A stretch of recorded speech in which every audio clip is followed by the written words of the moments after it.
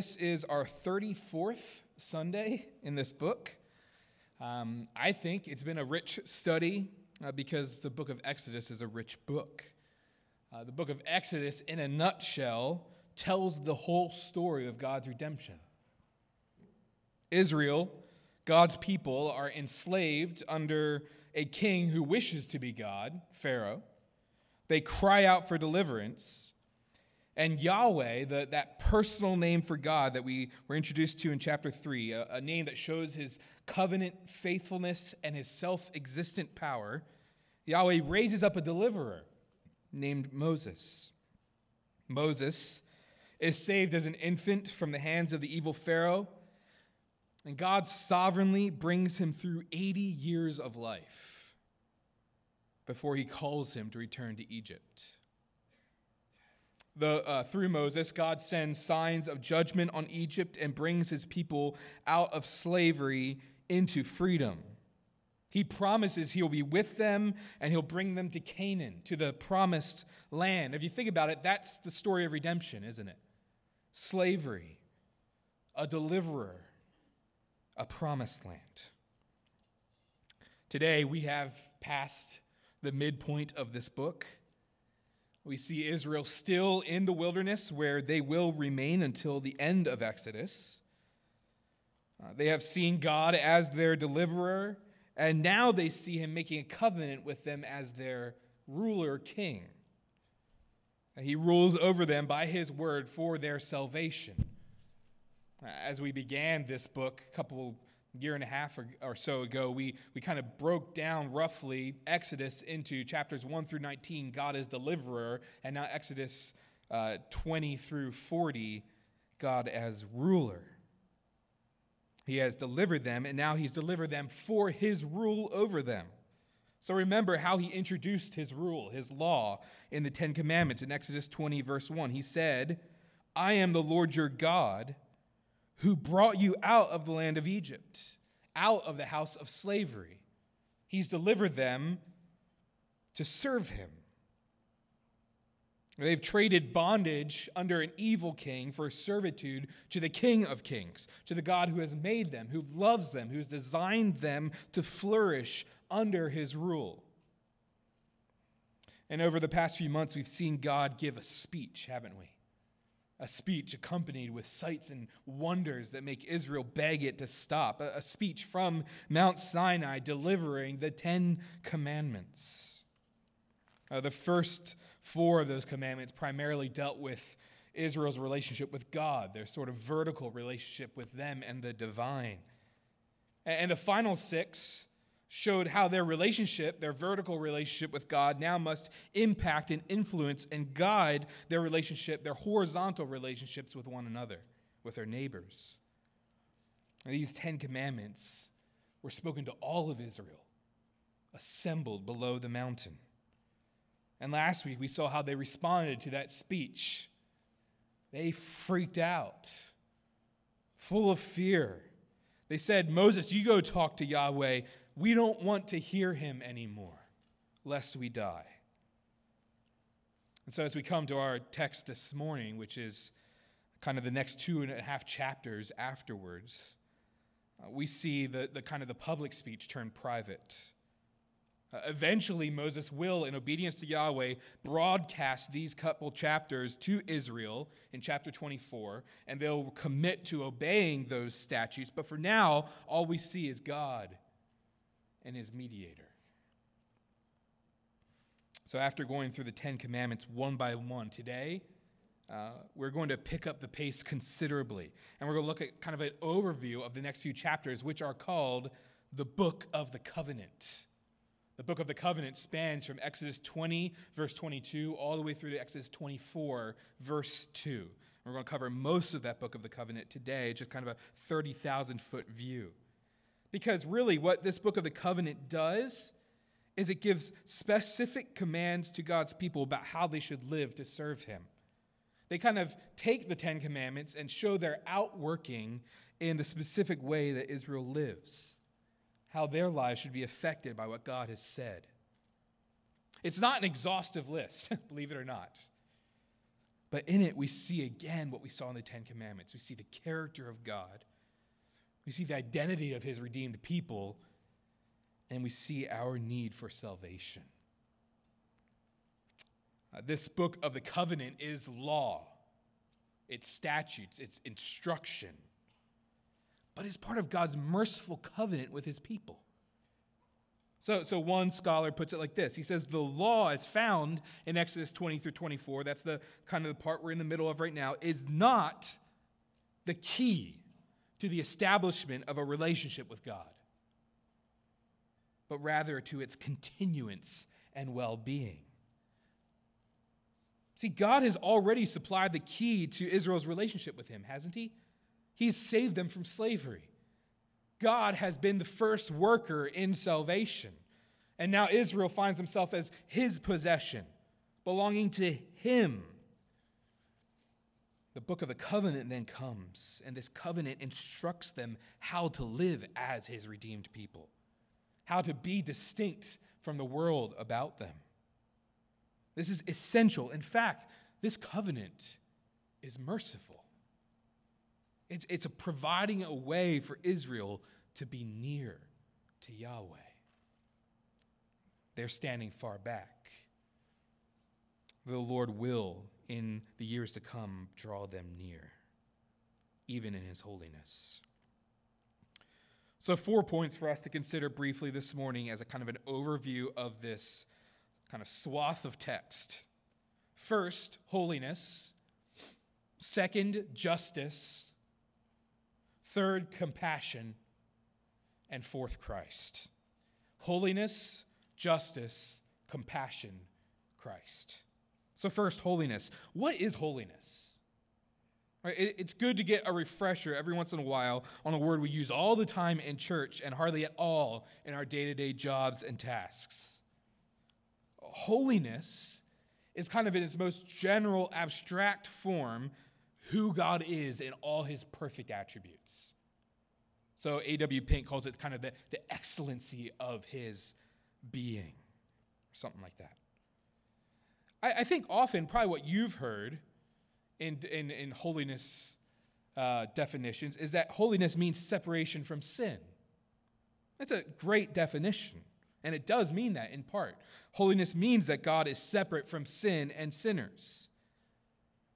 But is that enough? If that's what holiness is, was God holy before there was sin? When there was nothing to be separate from?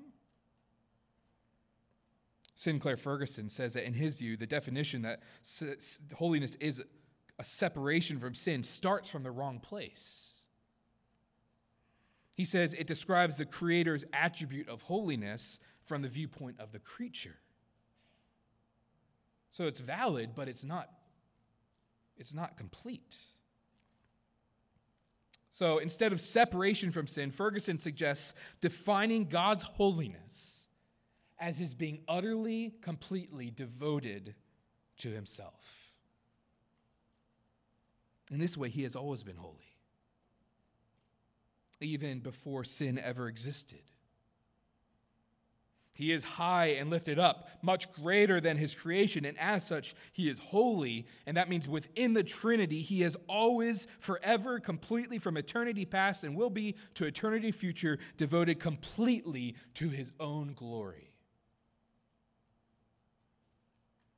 That's why he created us, to bring him glory. And doesn't that definition help us then to show us what it means for us to be holy?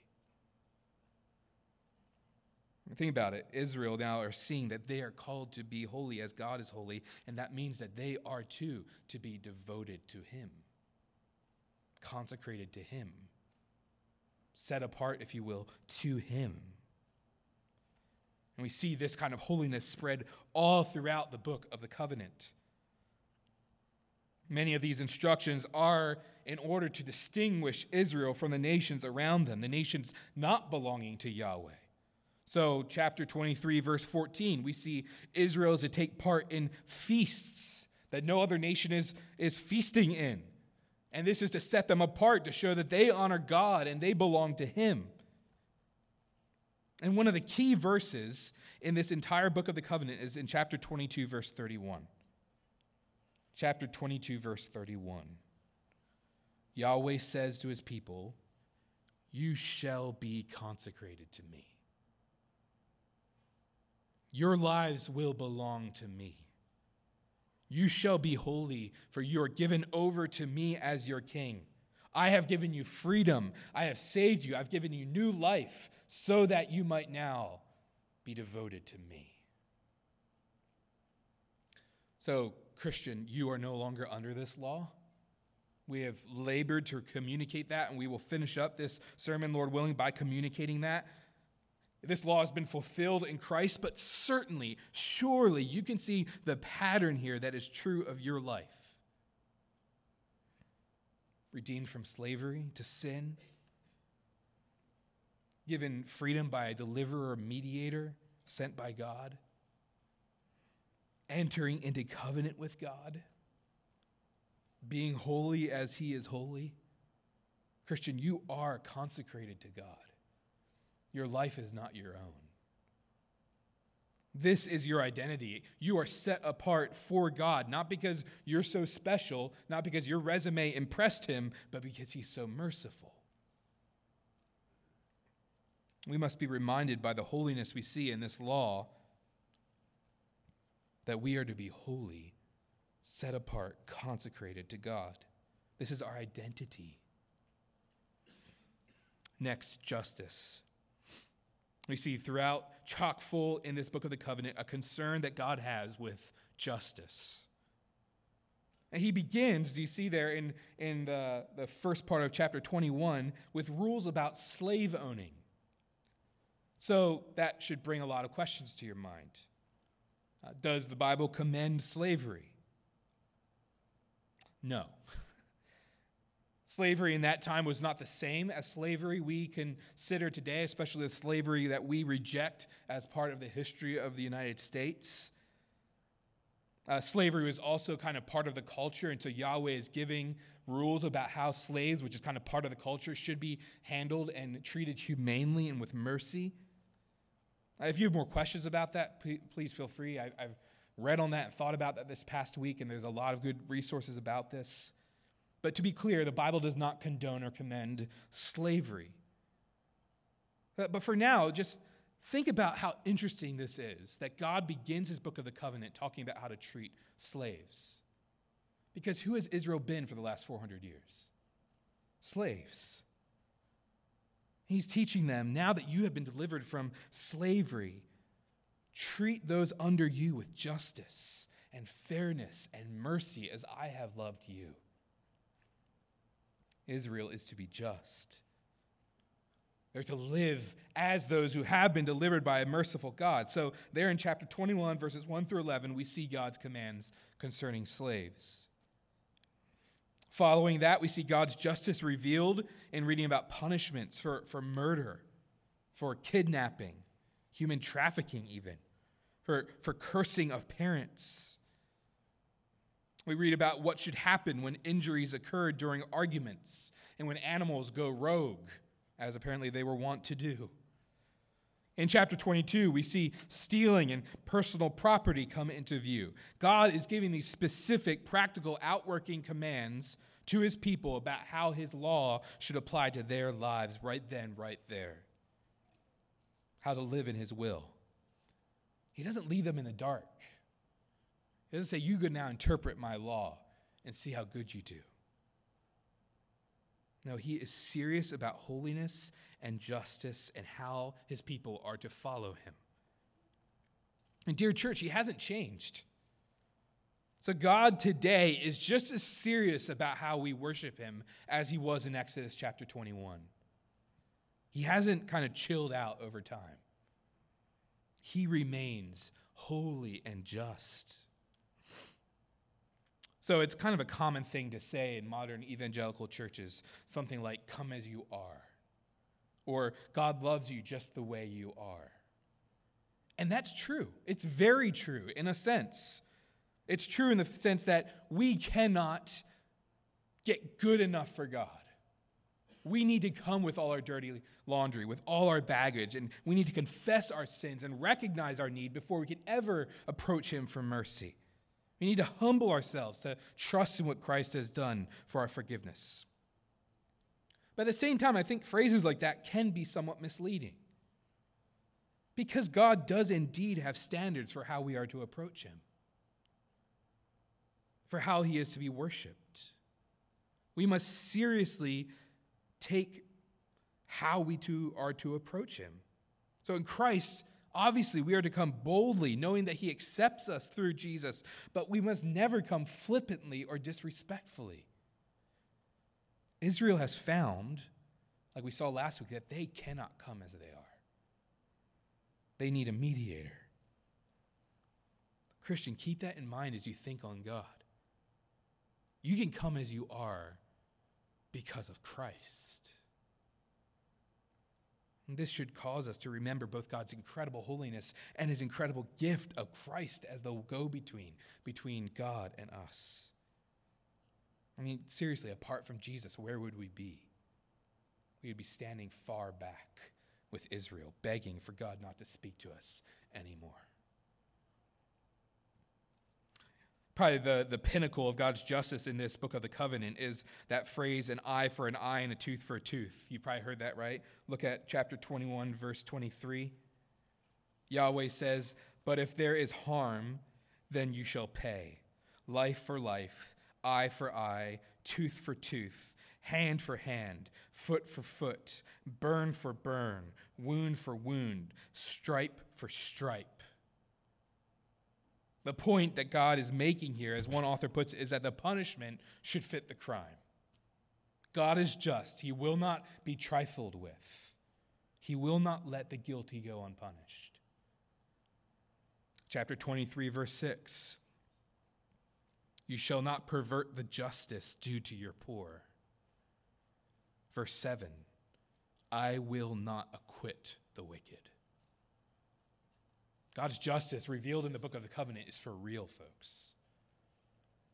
His justice is perfect, and it will not let anyone go unpunished. Holiness, justice.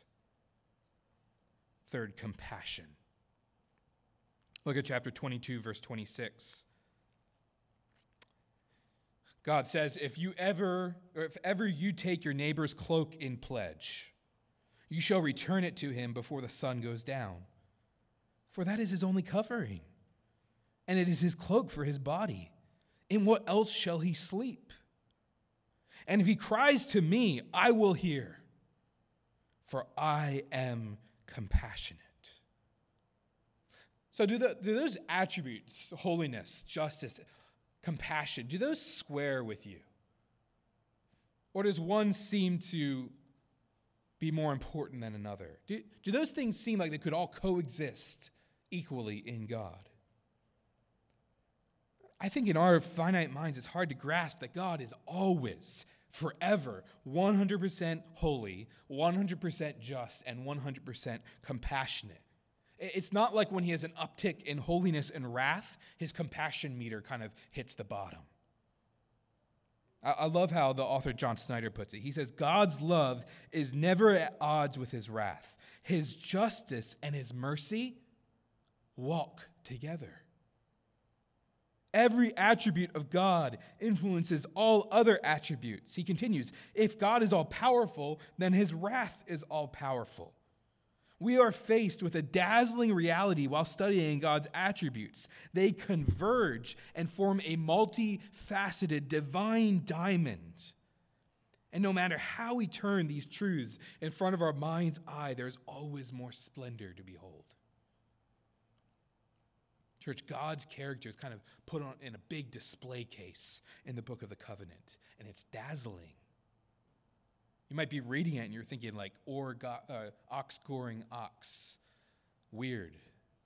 Look below the surface and look at the motivation for Yahweh giving these rules to his people. It's a motivation of holiness, justice, and compassion. Israel has experienced compassion, haven't they? Well, now they must show it to others. So chapter 21, verse 19, we see what might have been a forefather of workers' compensation. A perpetrator of an injury must see to it that the victim is paid for his loss of time. And then we go on and we see how the abuse of a slave must be severely punished. How the abuse of an unborn child in his mother's womb must be severely punished. God, over all these verses, is so concerned with the oppressed and the weak. And wouldn't you expect Israel to also be concerned with that? Having been oppressed and weak for so many centuries. Israel's been there.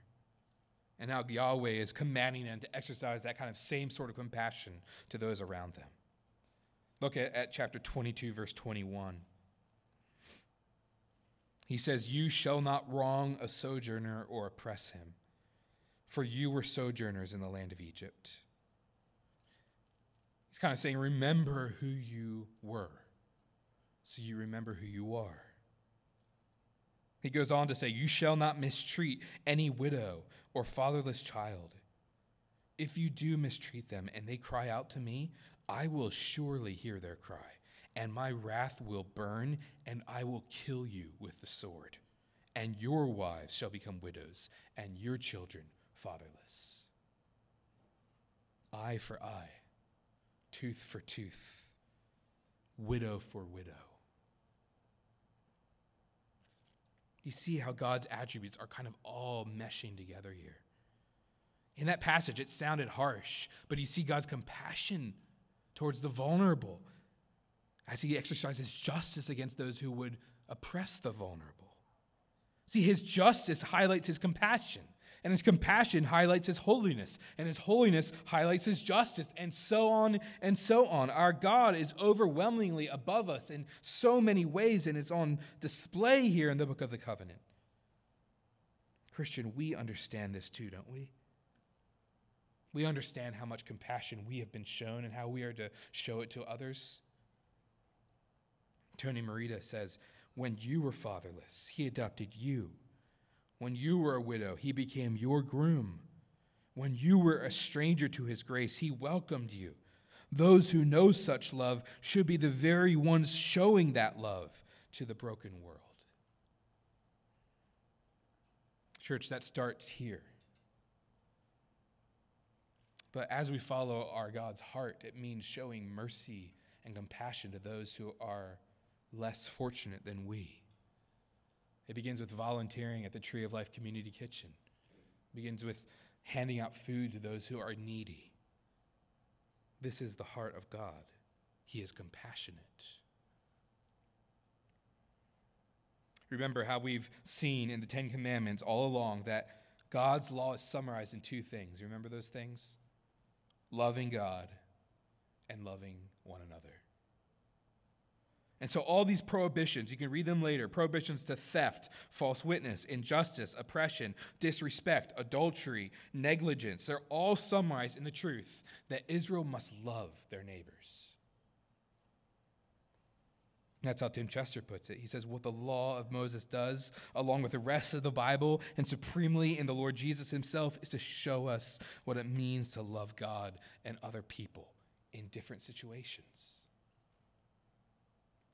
So this law, these 10 commandments that we looked at over the previous months, and this book of the covenant that we'll finish up in a couple weeks, is to show Israel that their God is holy and just and compassionate, that his nature will never change. And so they, covenanted to him as his people, subject to him as their king, are also to be holy and just and compassionate.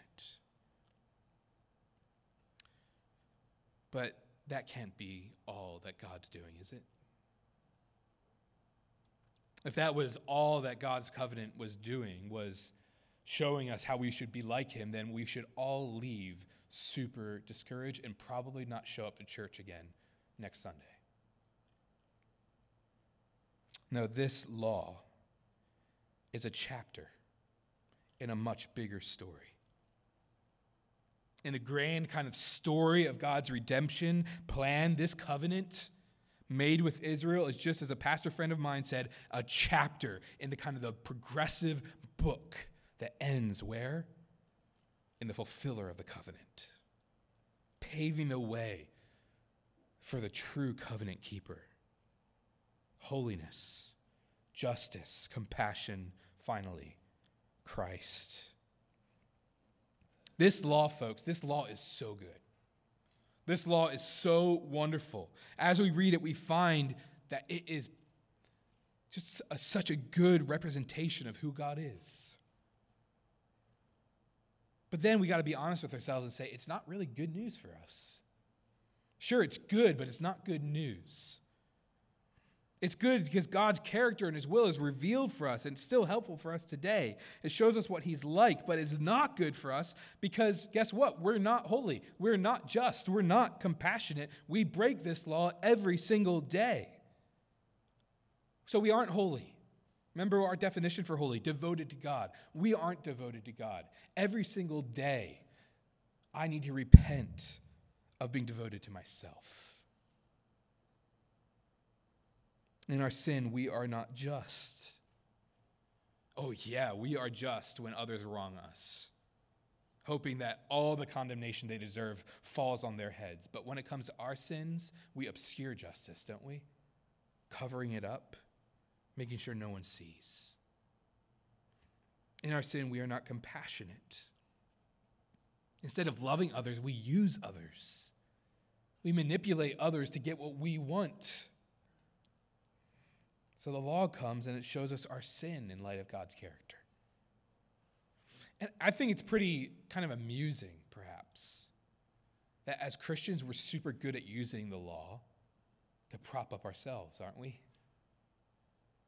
We are so good in the church at using law, God's law, or laws that we can sort of pharisaically add to his law to show our superiority over the person sitting a couple seats down from us this morning. We show that we're better Christians because we keep more rules. Church, that is not what the law is for. The law is to not prop up our self-image, but to destroy our self-image. To show us the darkness of our self-image and then kind of point us through that hazy darkness to the image of another, to the image of our law keeper, nailed to a cross for our law breaking. Jesus was perfectly holy, devoted to God. Jesus was perfectly just and compassionate. Jesus lived in perfect obedience to this book of the covenant. He was the perfect law keeper, but on the cross, he bore all God's wrath against our law breaking. We say it every week, but we need to remember it every week. The Son of God was given this sort of weighty burden of our sin, and he carried it for us and was destroyed under it, punished for all the sin of all who would trust in him and repent of their sins. If you're here and you're not a Christian, if you're not a follower of Christ, you might have heard us say this again, but we're going to say it once more. We're not here to remind ourselves what a good job we've done following God this past week. We've come to remind ourselves what Jesus has done in our weakness, in our sinfulness, taking our curse on himself and giving us his perfect righteousness. Friend, he can do that for you. Turn to him. And dear church, brothers and sisters, the law, as Brad read for us earlier from Galatians, is a guardian for us to show us our sin and point us to Christ. The law that we've been studying ends at Jesus. That's what Paul says in Romans 10. He says, Christ is the end of the law for righteousness to everyone who believes. So you want to get to the end of this law? You want to see where it ends up? Where kind of the destination GPS set in this Exodus 20 through 24 ends? It ends in the gospel. In Galatians chapter 3, Paul says again, as Brad said, the law was our guardian until Christ came, in order that we might be justified by faith. But now that faith has come, we are no longer under a guardian. Praise God, we are no longer under this law. For in Christ Jesus, you, Christian, are sons of God through faith. Lawfulness, law-keeping has been given you. It is who you are now. God sees you and he sees a lawkeeper. God sees you and he sees Christ. Jesus has brought such a better covenant, hasn't he? Jesus kept the law for us, and now he set us free from its condemnation. There is therefore now no condemnation for those who are in Christ Jesus. Repeat that verse every single morning you wake up, because you need to hear it again.